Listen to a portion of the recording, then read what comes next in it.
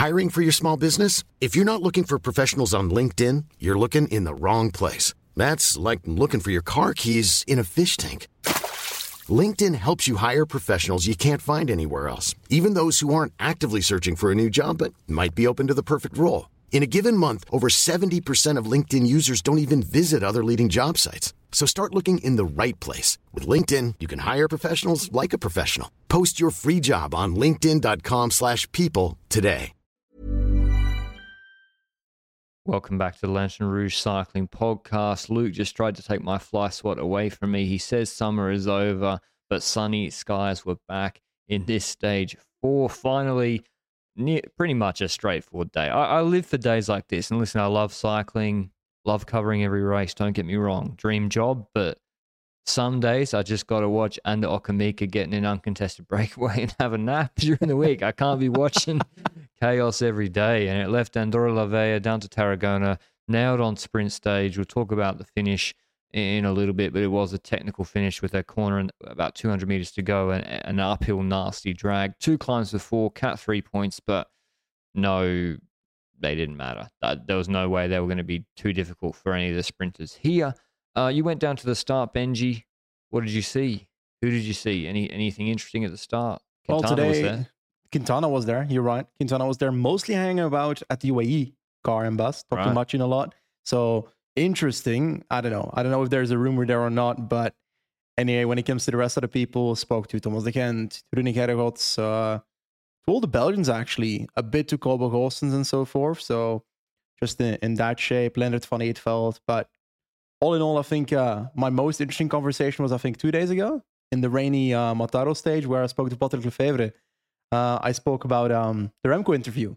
And I asked him the question, what do you think about the Remco interview? And before I give you the answer, what did you expect him to answer? Oh, because he retweeted it, so I just thought he'd be like, oh, he must have approved of it. So I just thought he'd be like, yeah, it was a nice interview. That was what I was expecting, but nothing more. I don't expect him to be something like, oh, you did a fantastic job, boys. Great. I always expected something muted. I had a quite awkward conversation, I would say, because I basically asked the question and he responded with, well, a fun story.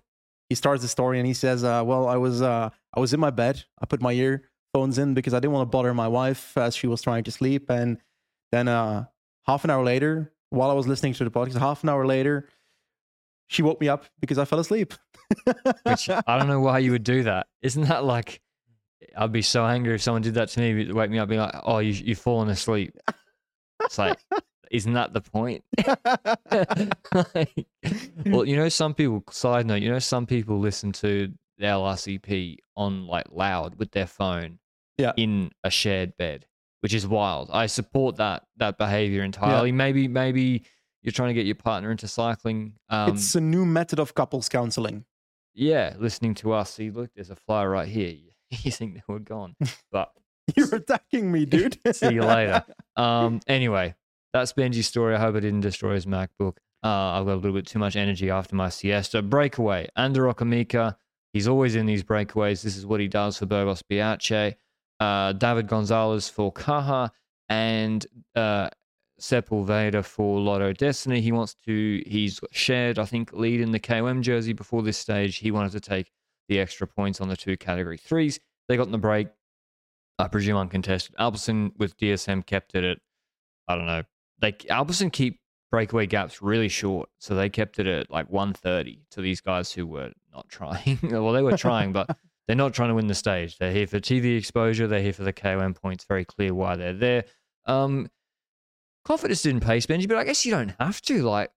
UAE, why would you pace if Alpecin are keeping a TV break in check at 130? Exactly, and let's be honest about it. We knew the sprint field going into the stage was not great, and that's saying it lightly.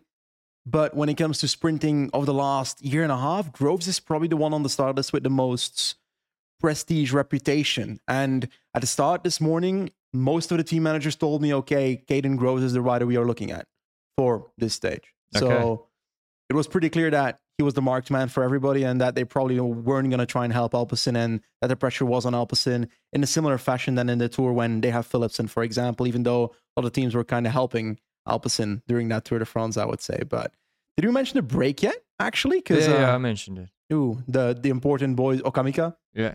I love Okamika. Straight up, every single time he's in the break, I love it. But then nothing kind of happened.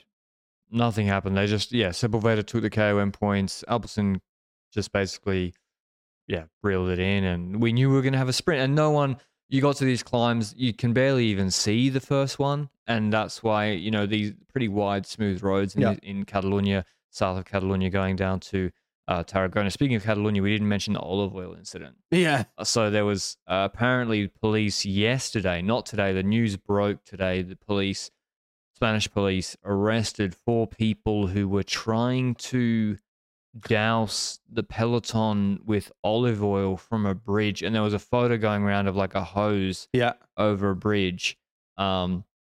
Firstly, bizarre. 400 liters of olive oil they were planning to drop on the riders as they passed under the bridge. 400 liters. Hey, it can't be extra virgin olive oil because that's expensive these days. But you can get cheap vegetable oil in Spain. In Spain, if you were going to buy cheap vegetable oils, so it might not be that expensive if they bought it wholesale. Maybe they got a discount somewhere. Certainly, they would get some. Yeah, but 400 liters, how they trucked that in, and what their plan was, I don't know. What they were trying to achieve, I don't know. It seems, you can. We've seen a lot of protests where people glue themselves to a road, or where they obstruct the race in some way, particularly with cycling, or in the broader social sphere protests where people spray paint a building, or they throw baked beans on a piece of art that's protected or is not even the real piece of art, and the art itself doesn't get damaged. And this is different. You can debate about that, the merits of those, etc. This is like, I don't really care what your objective is. Trying to make people doing their job, 200 of them, crash at 60 kilometers an hour is unacceptable. That's arguably attempted murder at some point. Well, it's definitely like, you could cause €1 million worth of damage. You could end somebody's career. You could kill somebody. If they're going 60 kilometers an hour and suddenly they're riding on. So just ridiculous. And I hope they get put in prison. So good luck to them. Anyway, good on the police for foiling that happening. But break court, positioning battle starts. I would love to one day, if I'm super bored in the off season, I'll make a video doing a side-by-side facial expression analysis of the peloton in this stage at 15Ks to go versus Tour de France stage 3, 15Ks to go. Because it was, to me, it looked pretty chill. We're on super wide roads. It was going to be technical in the finish in Tarragona, where, like, that's the thing, right? Everyone's fresh. Everyone's on these wide Spanish highways. And then the last 3Ks, when you get into the beach at Tarragona, it all of a sudden gets narrow. But for the most part, it was pretty chill. There weren't any crashes. And then suddenly, Ineos come to the front, Benji. There was an intermediate sprint. Bahrain then tried to line it out. Maybe there was some crosswind. Ineos start drilling it. Not at 4Ks to go. We're talking like 8, 9Ks to go. Exactly. Filippo Ganna came to the front, and I won't steal your take. This was your take during the race as we were watching, and you said, okay, Filippo Ganna, he's now using his energy, keeping Thomas to the front with 10-ish kilometers to go, roughly that area, maybe a bit more, maybe a bit less. And that energy, if he attacks every single sprint stage with a late flyer, that was your take, then there's a solid chance that he could get away and take a stage, because the sprinters are not gigantic here. There's a lot of sprint teams that have interest, but they're also putting all the eggs on. The last man today was Ivo Oliveira. Exactly. Like, no offense to Ivo Oliveira. No, he's a nice rider, but he's not Jonas Ricard van der Poel. Exactly. So the sprint trains are extra paper tigers, because in the Tour they were paper tigers. What are they now? Are they paper cats? They're just a piece of paper. And if you put a bit of water on it, it'll disintegrate and wash away. So that's what they are. Yeah, I mean, I think it's sad to see. And listen, you can say, oh, well, let's be realistic. Like, G lost 50 seconds in 2Ks yesterday. Yeah. Okay, like, I even think, unless you have yellow and it's like week 3, and we're talking the Vuelta, it's not the Tour de France, it's a straight highway. And I know there was a crash afterwards, but I just don't see the upside or the risk reward or the benefit to, even if G comes fifth, I don't care. Even if he comes third, I don't care. Like, he already lost loads of time yesterday. Use Ganna. Also, come up later. You've moved up way too early for starters. And when it actually, there was the crash, Ineos had already been folded over, which was before 3Ks to go. It's not like they did it perfectly and hit 3K to go banner with Ganna and everyone in front. So maybe they're trying to split in the crosswinds, but yeah, it's just, okay, Ineos, you can say a lot, oh, well, the riders aren't performing as well as other riders. Yeah, maybe compared to the peak years, but also that's true, but they have to adapt. Yep. They have to say, we don't have Froome favourite for the race, this Grand Tour. We don't have Bernal favourite for the Giro of the year 2021. We got to get the wins elsewhere, and Ganna's super strong. And as you said, play the numbers. If he does it every sprint stage, he will win one. He won in Wallonie the other day. Even his sprint this year has been good. So he could... With this corner too. He could podium a sprint in this race. Dude, he could have podiumed today. Exactly. Is Edward Turns that much of... no offense to Edward Turns, and I've been on the Edward Turns, why does Little Trek hate Edward Turns? My one of one soapbox for the last year and a half, but is Millen Menton and Edward Turns, do they really have that much more 20, 30 seconds power under the bonnet than Ganna? No. Like, he could... And with this corner today, if he hits that right or hits that early, especially with other people crashing in it, who knows? So, yeah, I just thought it's so conservative. I can't believe it. And it's funny because, but before the race, Thomas said on the podcast, everyone will get their own chances to go for stages. And then it's like, I laughed. When I heard, I laughed because I was like, when you see the Netflix documentary, which could have been edited out of context, but then I remembered the scene where from 22 Tour de France when they're like, Cummings says Pidcock wants to go on the breakaway tomorrow on Alpe d'Huez, and Thomas is like, what for? And Cummings is like, to win the stage.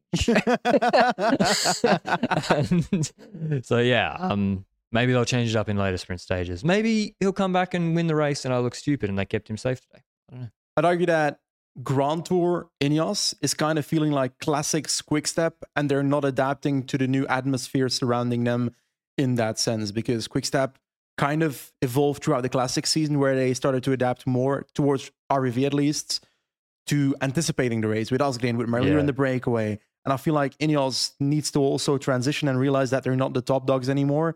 And Arensman, I do believe in, as in yesterday was not necessarily his best kind of terrain. I'd argue the harder races will fit him better. But I reckon a top 7-ish, top 8-ish, I believe in. I think Arensman can do really well, and the later stages could be good for him. And he was even good on Hazellanas, I thought, or I can't remember last year. So, I'm not saying they can't get a good result. I'm saying that, maybe UAE go for Milano on this stage. They go with Soler and Vine yesterday. UAE are also trying to podium/win the race, and they sort of diversify a little bit. That's all I'm saying. Let Hajduk and Castro position and Freyler position. Position into the 3K. That's fine. Let Ganna take a fly. Crash. Yep. Let's talk about it. There was a crash in the peloton with about, 4 kilometers to go. So before the 3 kilometer mark. So the riders that crash here will lose their time if they don't end up in the front group. If it causes a split in the peloton, that split will also be counted on paper at the finish line. Now that crash happens, and there is a Jumbo rider involved. I've since found out it's Kelderman. Yeah. So I don't know how the crash happened. Luke knows how the crash happened, but he's busy. Well, there was a highway off ramp to the right hand side, and the highway was also swinging left a bit. People came together. Someone braked in the front third of the peloton. That's not where the crash was. Yeah. The domino effect behind caused the crash. So like the Cavendish crash, exactly the same. Someone braked ahead, and then the domino effect, he got caught out. And it was another sprinter today crashing, not as badly, but a favourite for the stage, a finish that would have been very, very good for him. Cockard out of the stage. I think he was back on his bike looking okay. But yeah, Kelderman he lost nearly 4 minutes. So he finished the stage, but how banged up he is, I don't know. Hessink came in with him. It might have been Hessink then crashed, but I think it probably was Kelderman. Buitrago finished. Buitrago finished as well. Volvicar was involved too. Okay, so that's another sprinter for the stage. Buitrago only lost 2:22, and he was down for quite a long time. So, and he looked bad. So, hopefully he and Kelderman are okay. They're important riders, particularly for their teams on GC or just for Buitrago winning a stage. So, shame to see that. And also really shame, I thought Cockard Cockart had a really, really, really good chance today. So that was a shame. But yeah, we come into the finish in Tarragona. It's technical. No, it's wide. And then all of a sudden we see Groves is a bit deeper. We have Ivo Oliveira move in front of Moran Vandenberg, is holding good position. Aular, who's the Venezuelan national champion. Yes. Is he? Correct. He's in a nice jersey, easy to spot actually. For Caja Rural. He held really, really good position. I was super impressed by him actually, and always in the first 5 wheels. And then Milano's third wheel, and I'm like, ooh, this is going to all depend on timing because it's straight, 500 meters to go, dipper goes up a little bit. Oliveira is starting his lead out, and I'm like, that's probably 150 meters too early. But Milano could have Moran Vandenberg lead him out of the last corner and then win over the top of him. Unfortunately, I think for Milano, they get to that final corner. Oliveira's pulled off. Vandenberg's coming to that corner super hot, as he should be. After fighting with Oliveira just before the corner, right? Wasn't he bumping him a bit with the shoulder? I think that was to push Milano off Oliveira's wheel. I can't remember. But yeah, he was super aggressive with one of the UAE riders.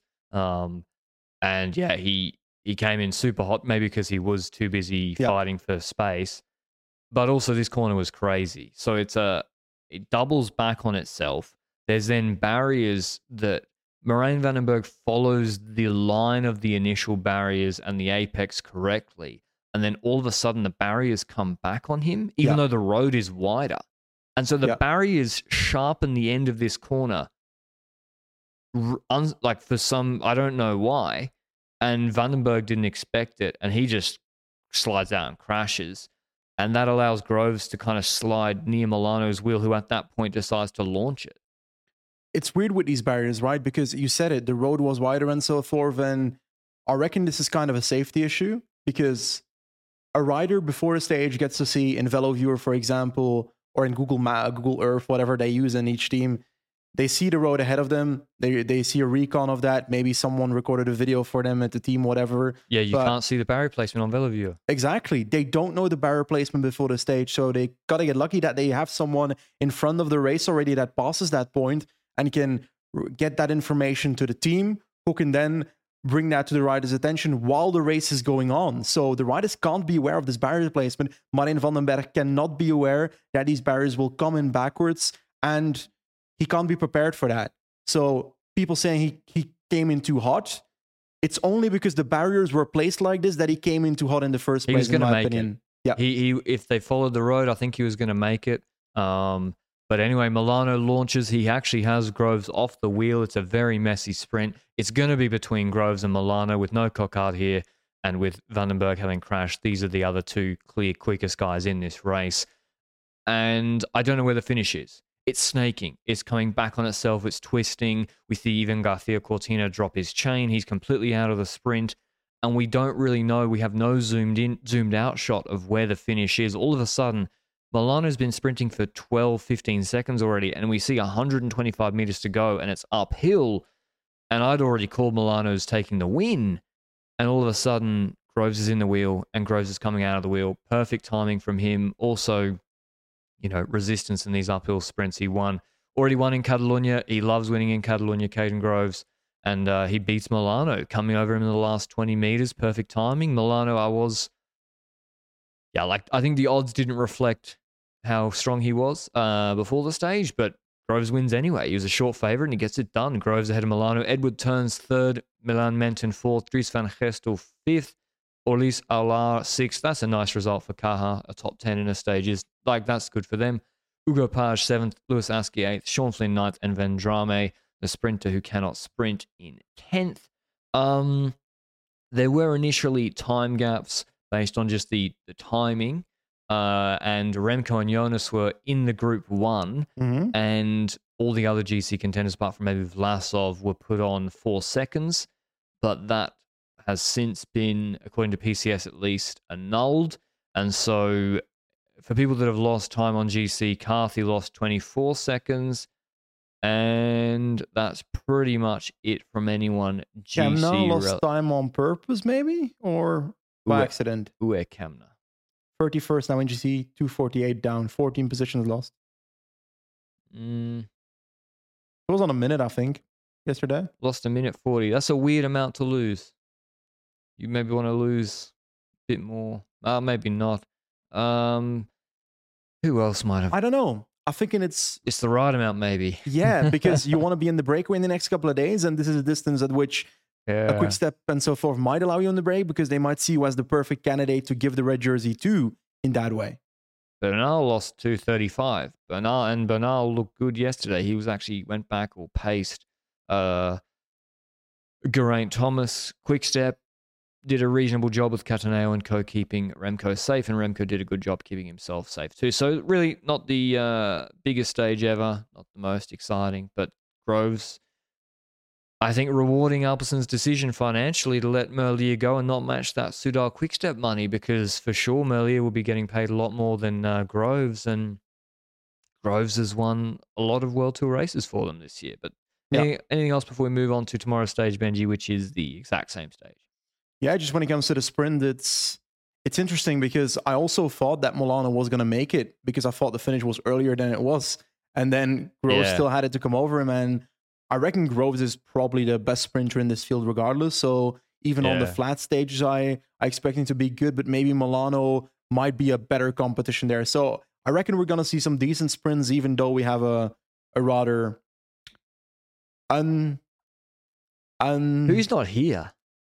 Everybody's not here, dude. Why do they? Because the Vuelta this year... Gaviria should have been here. The Vuelta this year actually has... Well, Garcia Cortina was supposed to be the guy today, but he wasn't winning anyway. But the Vuelta has like 5 or 6 like proper sprint stages where there's not some bullshit 2K, 10% wall close to the finish. It's genuine sprint stages, particularly in week 1. So I am surprised. I mean, where's your man Bauhaus?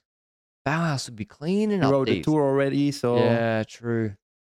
But yeah, I agree. He would have won a stage in this Vuelta. I guess they got Govakar here. Yeah. He did Deutschland Tour. He's done 56 race days. And he crashed. Yeah, I guess Lotto probably might have wanted you in here, but there's a lot of problems with them.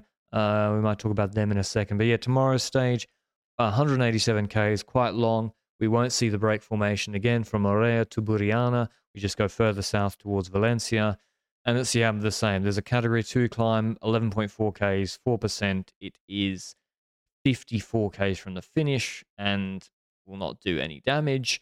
There is a descent, then another pickup, which is uncategorized, about 30 Ks to go, and then, they go through La Val du Chaux, which is where the stage starts the next day to Havalambre, but then there's an intermediate sprint with 11 Ks to go with bonus seconds apparently, and then a flat sprint, properly flat this time. Today wasn't properly flat, but a flat sprint on the coast. I don't know how technical it is. I'll let Benji say who his favorites are for tomorrow. Robbie Case, I think, will be... I don't know who's the better last man, him or Oliveira. I reckon Yaz might be a slight... I reckon they're close. I reckon they're really close, and it's also because it's not only about the last man, it's also about the man before that and the man before that. And I reckon they both have solid 3 riders for the sprint. So I'm going to go for Milano this time, because let's switch it up. But when it comes to the bonus second sprint beforehand, I'm curious what that will give for the stage too. Do you reckon anyone will go for it? Because the break might already be caught by that point. They will. Do you reckon the GC guy, are they 6:42? Remco's going to do the Merlier sprint that he did in Catalonia. Yeah, I mean, maybe. I would if I was him.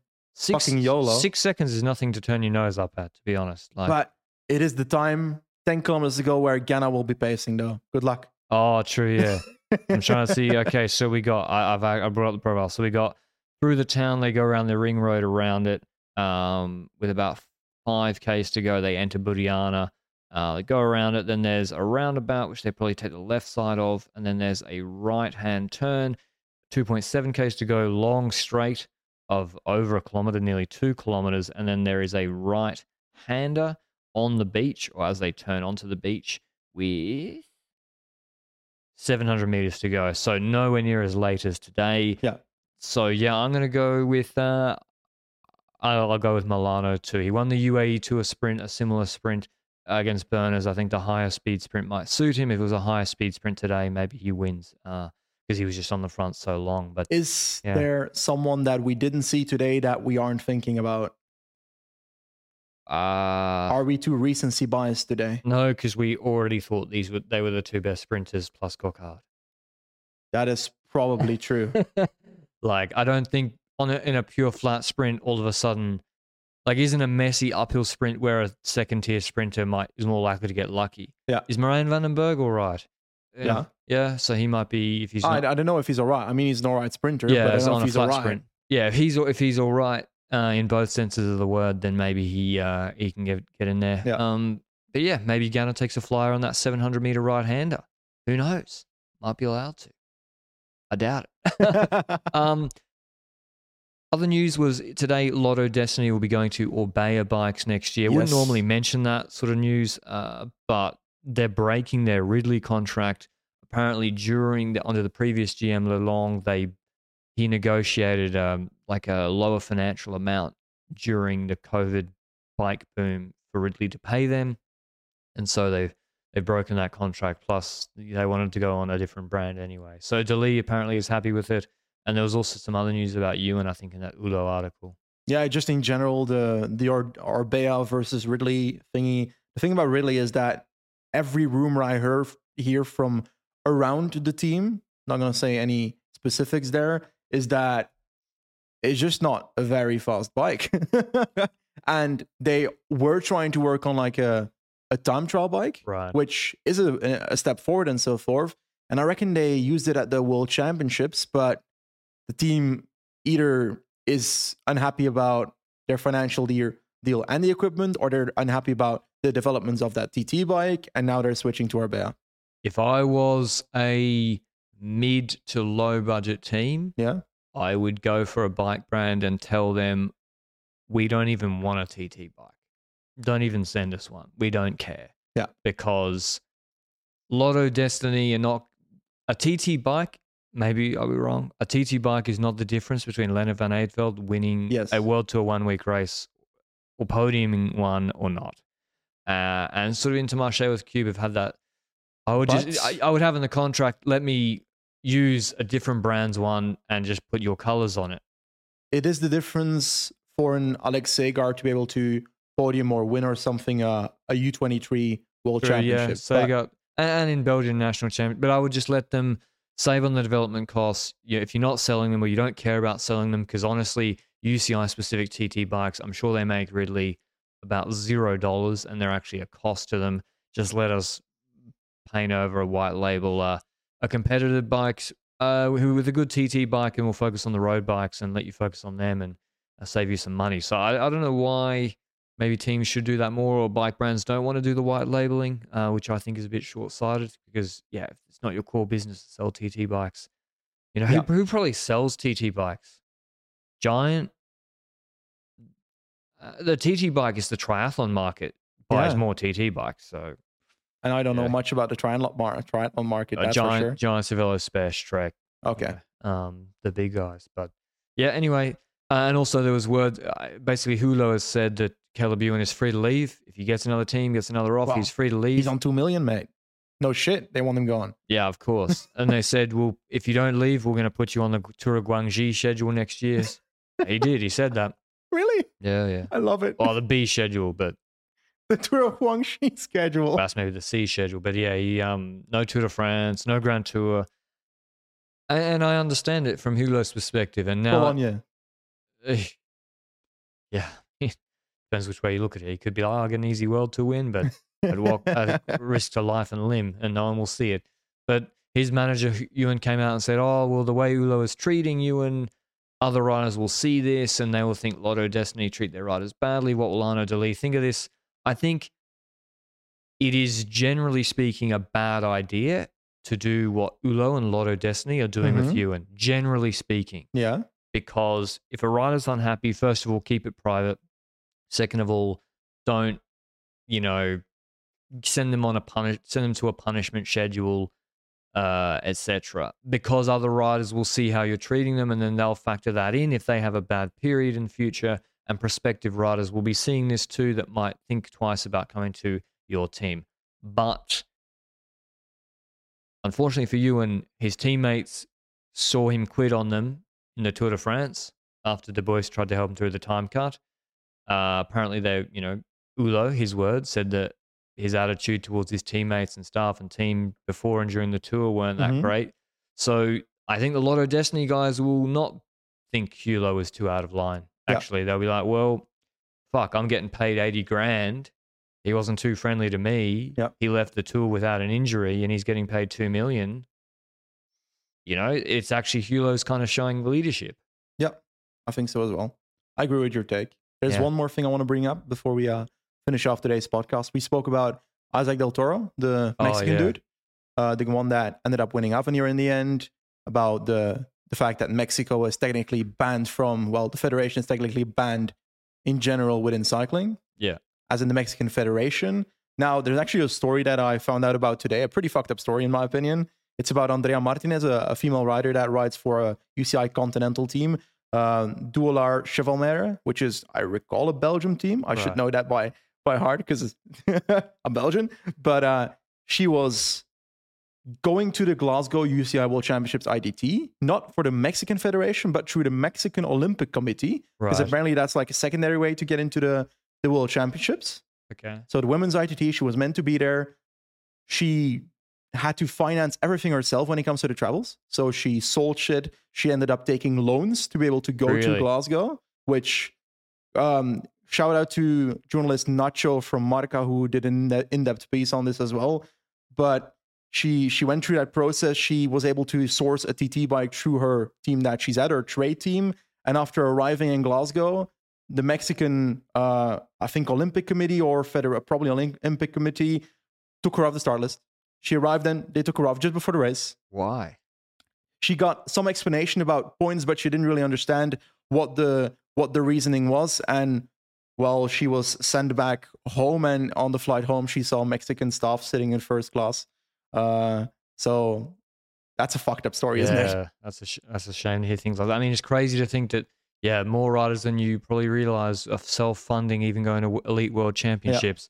And it's probably particularly prevalent in the women's field as well, unfortunately. So governance issues, I think, were a problem with the Mexican Federation before. Yeah. Not sure if it was them in this occasion, but it is crazy that a rider like Isaac Del Toro is riding for a San Marinese, a registered team that's basically from two ex-Mexican riders, giving a European pathway to some Mexican riders to ride with the Federation ban. So, it's a lot more difficult for some countries or riders from some countries to get their chance than others. That's self-evident, I think, when you look at the peloton and its composition every year.